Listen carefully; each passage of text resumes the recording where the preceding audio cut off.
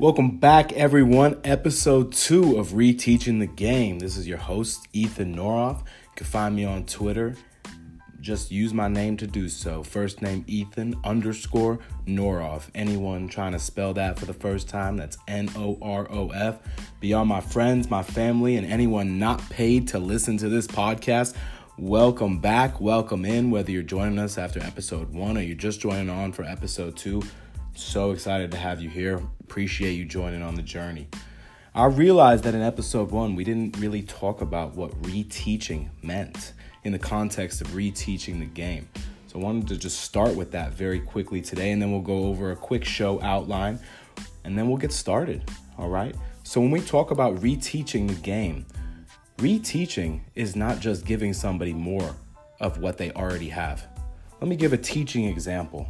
This is very on brand with my experience in middle school. We have a tendency for those kids who struggle in math to say, I know just what you need. You need more math practice. Someone who's already struggling with concepts just gets more work on the same concepts. Does that make any sense to anyone? No? Okay, cool. That's not what we should be doing. And that's not what this podcast is going to be doing. So instead of reteaching, like giving more of the same thing, we want to provide a different perspective, a fresh perspective. And we're going to do that with basketball. We're going to do that with teaching. And we're going to do that with TED Talks, blending in life lessons. We're going to bring it all the way around and offer a perspective that just isn't out there right now. So super excited to have you all with me. And without anything more on that topic, let's get started on a show outline. Today's episode number 2 in the history of this show, will go over mostly the Lakers and the fact that it has been a struggle in LeBron's first unofficial half in the purple and gold. Now, granted, he's missed a lot of time due to injury. Almost a quarter of the season he was out. But that being said, there is no excuse for where this team is. We're going to talk about Luke Walton, his job status, his role in everything, what that dynamic might look like there. And before we go any farther, I just have to say one thing. This Magic Johnson, Ben Simmons non-story, we are all dumber for having really had to go through that. We are all dumber for that. That was a whole bunch of nothing. It was sort of the most ridiculous thing that could have been perceived as news, passed along as news. And when we talk about our role in communicating information, sharing information, what we deem valid, this is a great example. There was absolutely nothing of significance to this story. And it was headline news. Headline. Can we do better? Can we aim a little bit higher than this? I think we can. So that'll be any time that I spend on that. But we will get into Luke Walton pretty heavily. We'll get into D'Angelo Russell, former Laker, with a lot to say about his former team as he joins All-Star Weekend as a participant. We'll talk about player development. We'll talk about Kyle Kuzma and the perception of Kuzma versus the perception of Brandon Ingram. Very interesting dynamic for the Lakers, and one I still think they're going to have to figure out sooner rather than later. The chemistry and identity of this team, what is it? Is there anything there yet? Nearly 60 games in, you would think there should be something, right? We'll get into that a little bit. And we'll get into where the Lakers might go from here after the Anthony Davis domino did not fall, that so many were expecting to happen, especially when we heard about a Godfather offer on the table. We'll get into that as well. And after all that, we'll get into the gift that is Russell Westbrook, right? What a guy. Quote machine, triple-double maniac, and just a wonderful gift to all of us so we can discuss what he has to say. We'll finish it up with a TED Talk. I said at least one TED Talk a week. For the first 2 episodes, we're going to get one TED Talk on each. That's going to be a big part of this, leaving you guys with something to take home beyond just my words. All right, so let's get started. There has been a lot of conversation about Luke Walton, right? There has been a lot of open questioning about his job. Is he the right man for the job? What's his job status? Can the Lakers fire him? All these sorts of questions. And most of the criticism that he takes, in my very, very strong opinion on this, is unjust. He's an easy target. Coaches are such an easy target for critiques, right? When everything's going well, it's the players. When everything is going poorly, we hear about the coaches. It's true of all sports, really, but especially in basketball, right? Especially in basketball. My biggest issue with blaming Luke Walton, and he has issues, and we'll get into those. Oh, trust me, we will get into those. But my biggest issue with blaming Luke Walton for everything is not everything is his fault. Effort is not something he can directly control. He can influence it. And if you want to critique his ability to influence effort, that's fair. It's not something that I'm going to sit here and do, but that's fair. Right? But he's not out there playing these days. Right? It does fall on the players in a lot of ways. But when you have bigger issues for a team, whether it's the way the roster is built, the chemistry, the contractual status of players, right? When you have bigger issues plaguing a team, easy replacements, they don't typically work. In other lines of work, it's called the quick fix, the Band-Aid. What's something we can do now to show people we're doing something, but it's really not going to do anything or have a minimal impact? And coaching changes can fall under that sphere. So when we sit here and criticize Luke Walton, let's consider that bigger issues don't necessarily have easy replacements. But it's easier to replace him than it is the players. The supply and demand curve doesn't look the same between coaches and players. But Luke Walton hasn't exactly had any continuity on this roster during his tenure. It's been pretty dramatically redone each and every year. And now in the first year of LeBron, oh, and by the way, LeBron missed almost a quarter of the season. He's had to make a number of adjustments, right? He has not exactly been put in enviable positions. And for what he's had to work with, at times, he's done pretty well. At other times, there have been criticisms that are fair of Luke, just like any coach. But we got this article from Broderick Turner, also known as Brad Turner for some of us, the LA Times. Very, very good beat reporter. Does a lot of Clippers, but has recently been really swinging hard on the Lakers. I like what he has to say generally. He dropped an article and he says, Walton will, quote, definitely finish the season, end quote. Right? Definitely finish the season. This front office benefits from the fact that they did not hire Luke Walton. So even though they have endorsed him in the past and expressed a level of confidence in him, they actually benefit from the fact that they didn't hire him directly, right? That works in their favor if there isn't ultimately a change to be made. Turner's article continued that, pretty much everybody in the Lakers organization, this is a non-topic. Quote, nothing is going to happen with Luke, end quote. Quote, there hasn't even been any talk about it, and there won't be any talks about it. Luke will definitely finish the season, and he has the full support. So any talk in the media or on social media can be put to bed about Luke. He's not going anywhere. There has been no conversation about it, end quote.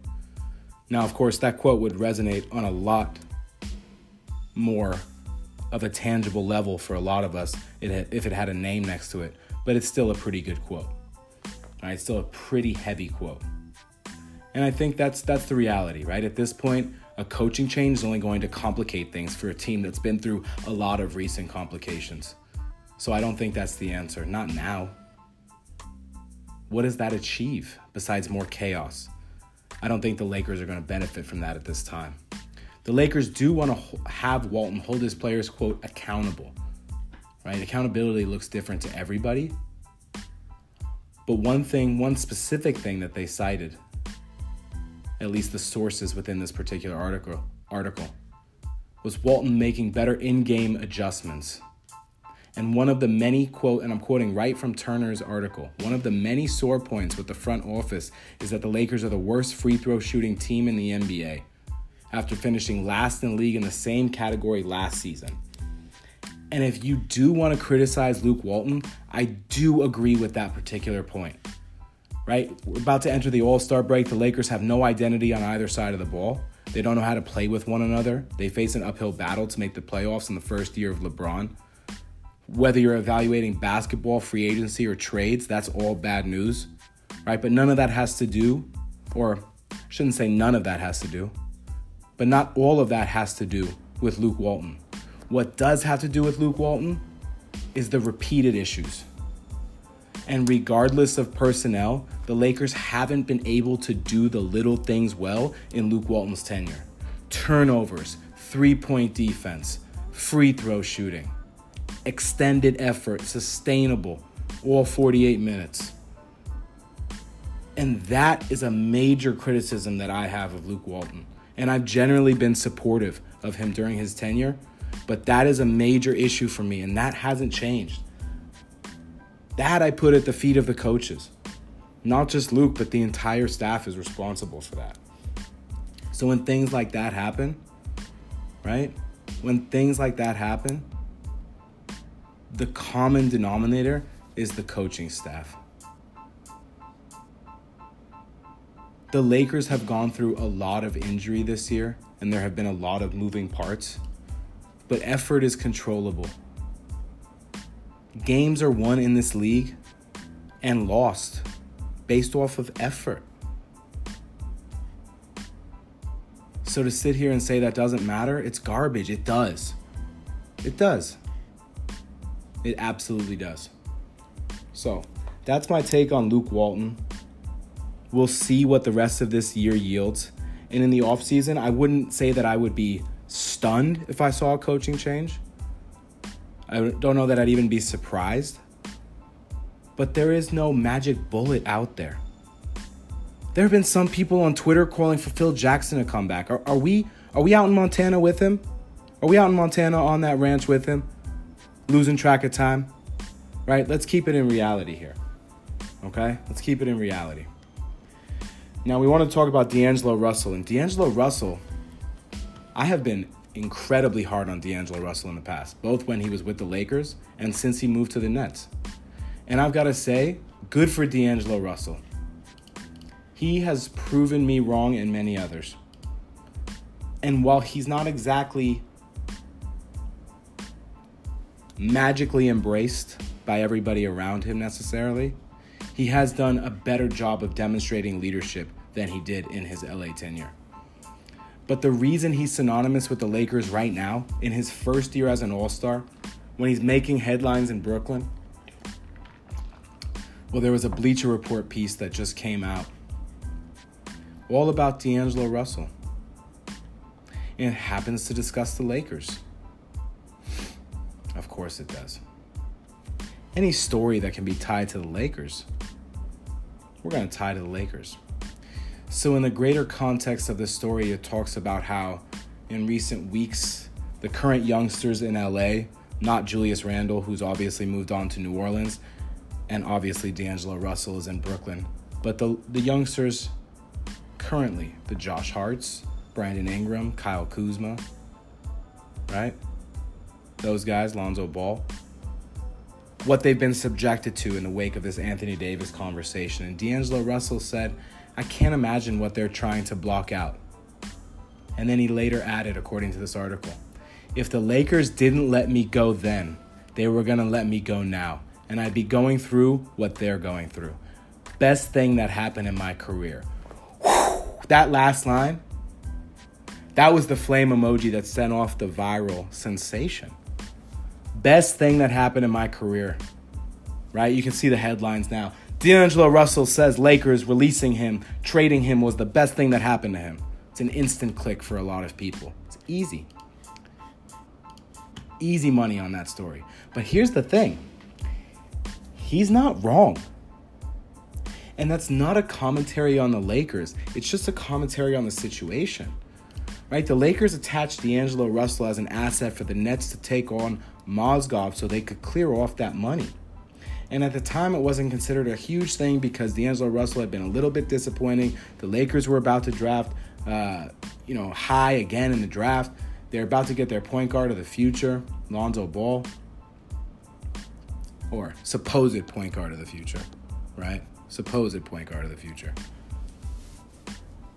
And so off went D'Angelo. But the reason he's not wrong is because I don't think he would have had this opportunity with the Lakers. Right? For better or worse, the Lakers are not in the business of player development. They haven't been for a long time, and now, especially with LeBron, they're not going to be. Not on the edges, anyway. That's the coincidence in the fact that they're trying to develop these young players now, the core guys. But on the edges, they're not going to wait and sit around for development. And the Lakers decided they didn't want to sit around and wait for the development of D'Angelo Russell, who actually took a step back in his second season. So this opportunity he's had in Brooklyn, he wouldn't have had it with the Lakers. He wouldn't have graduated to this stage by this point. D'Angelo Russell is averaging career highs virtually across the board. He wouldn't have done that with the Lakers. So any Lakers fans sitting here knocking D'Angelo Russell thinking he's trying to knock the team, he's not. He's just trying to be honest. And he's saying, look, it's the best thing that happened for me. And he's right. He's absolutely right. Right? The Nets, this is what they do. They develop talent. Sean Marks, Kenny Atkinson, that entire crew, this is what they do. This is their strength. It's like somebody finding a college and saying, oh man, this is a great big school. Let's use USC as an example. I just want to go there because it's USC. And let's use a good school, but maybe a lesser known school. And you have a very specific interest, right? Let's use where I went to school as an example. University of Massachusetts, Amherst, where I studied sport management. Great career path, if interested. But if sport management is the top program at UMass and it's offered at USC, but I want the top program, right? For me, what's best for me? I want to go to UMass. And if USC is the Lakers, it's the shiny brand, there's all this glory past history that comes with it. It's historic to put on those colors. I get it. But there are other situations that may be better fits for the individual. And that's what D'Angelo Russell is expressing with that quote. So I hope we don't see Lakers fans lighting up D'Angelo for that. But I'm sure there will be some. Which is a perfect segue into Kyle Kuzma. Right? Because in that D'Angelo Russell trade, the one to get Mozgov off those books, the Lakers acquired the pick that became Kyle Kuzma. There was such a high expectation of Brandon Ingram before he ever played a game with the Lakers. Right? There was such a high expectation.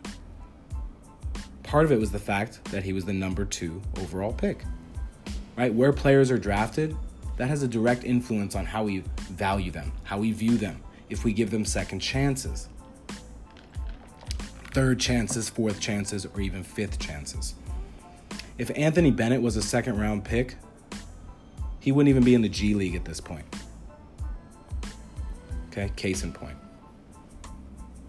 So this perception that exists between Kyle Kuzma and Brandon Ingram, if you ask me who's been the better basketball player this year, I would say Brandon Ingram. If you ask most people, they would say Kyle Kuzma because they would cite his offense. And all he's been able to do this year is prove that he can score the ball. And not necessarily efficiently either. Okay?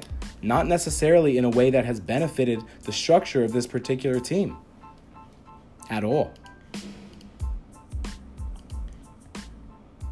And so, yeah, he can score the ball. But his three-point shooting has taken a major step back, right?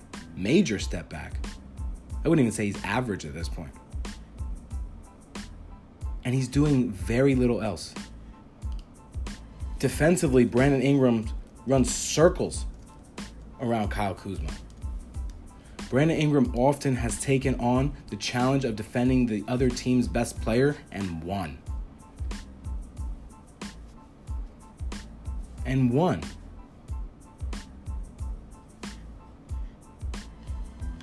What does that tell you about Brandon Ingram? Oh, by the way, Brandon Ingram's birth year, 1997. He's 21. He's 21. People forget how young Brandon Ingram is, right? It's easy to do, but people forget. People forget that about him. And so this perception that Kyle Kuzma is a superior player, I don't know if that really aligns with reality. If you ask me who I'd rather have on a team, I'd say Brandon Ingram. And I know there will be people who agree with me and lots of people who disagree with me. That's totally fine. That's part of the beauty of why we do this. If you can have an informed opinion and you can defend it, that's persuasive argument. That's a life skill. Please engage with me. Engage with each other. But the perception of how we view these players is directly tied to our expectations. And everyone has different expectations. So much of that is driven through draft position, but it's just our own expectations as humans. It's based off of hype. It's based off of what we know, what we don't know, learned comparisons. But Brandon Ingram and Kyle Kuzma, there shouldn't be such a difference in how we view them. Really something to think about. What the Lakers need to consider moving forward is how the fact that Anthony Davis did not get traded to this team, at least at this time, impacts the chemistry. And not even for this particular stretch or the rest of this year, but how it permeates through the organization. Is it a me-first approach when you have all these young guys who are playing for their next deals? They're not sure where they're going to go next. Are they just looking to get theirs? How will that impact the organization moving forward? What kind of culture does that set? And having LeBron there has been a huge benefit, where that hasn't been so egregious, where it might be on another team. For those of you who have been watching the Lakers over the last several years, just think about Jordan Clarkson out there. Right? Jordan Clarkson and D'Angelo Russell sharing a backcourt is nightmare fuel. Just awful. And so the Lakers really have to be considerate of the identity of this team and how it takes shape. I'm sure the Lakers will be in the Anthony Davis market again this summer. But Magic Johnson saying that the Lakers just want to get one of these guys, that's not a good quote to put on record.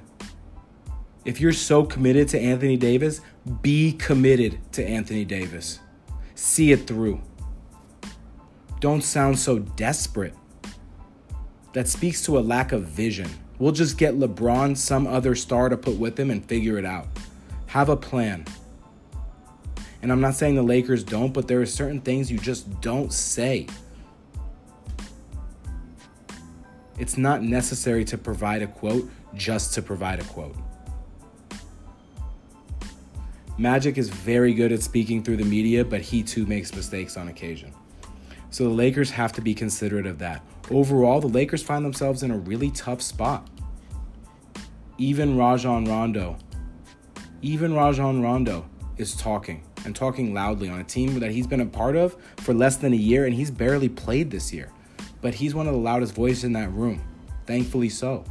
From ESPN, we've given up a lot of points the last however many games, 8 to 10 games, and it's just been a shootout. We haven't won many of those shootouts. And he's right. The Lakers can't win that way. They can't. Luke Walton in the same article talks about sacrifice. That's what I'm talking about with this culture thing. This me-first attitude. Kuzma, we just got to make the game fun. It's such a labor-fueled process for this group right now. All-Star break's coming at a good time, but it might be too late. I want to finish this out by talking about Russell Westbrook and the gift that he gives us. Russell Westbrook likes to say what's on his mind, and I love that about him. We all should. This guy, for the third straight season, can we just talk about how ridiculous this is? This is his third straight season averaging a triple-double. Remember when it was amazing that he did it once? This is his third straight year.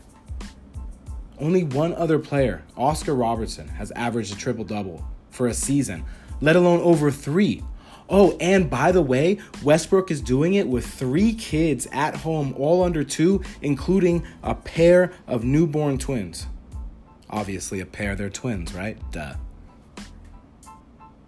And so, yeah, his shooting percentages are a little lower than we've come to expect.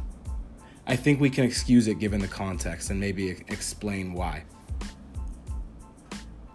And so the media as a whole likes to ask him a question about what's happened to his shooting, which is a very fair question because it's career lows across the board. Some massive dips, especially at the free throw line. But like I said, he's a kid himself still. He's got 3 kids under 2, including a newborn set of twins. Hello? You think things are a little bit busy? Just perhaps. So recently, as Westbrook was answering these questions, he basically said, I don't care. Quote, I've been blessed with the talent to not give an expletive. End quote. And honestly, that's going to come across as arrogance to a lot of people. But it's not. It's unbelievable self-confidence in who he is. And everybody should be striving for that level of confidence in themselves. This is what Westbrook has to say.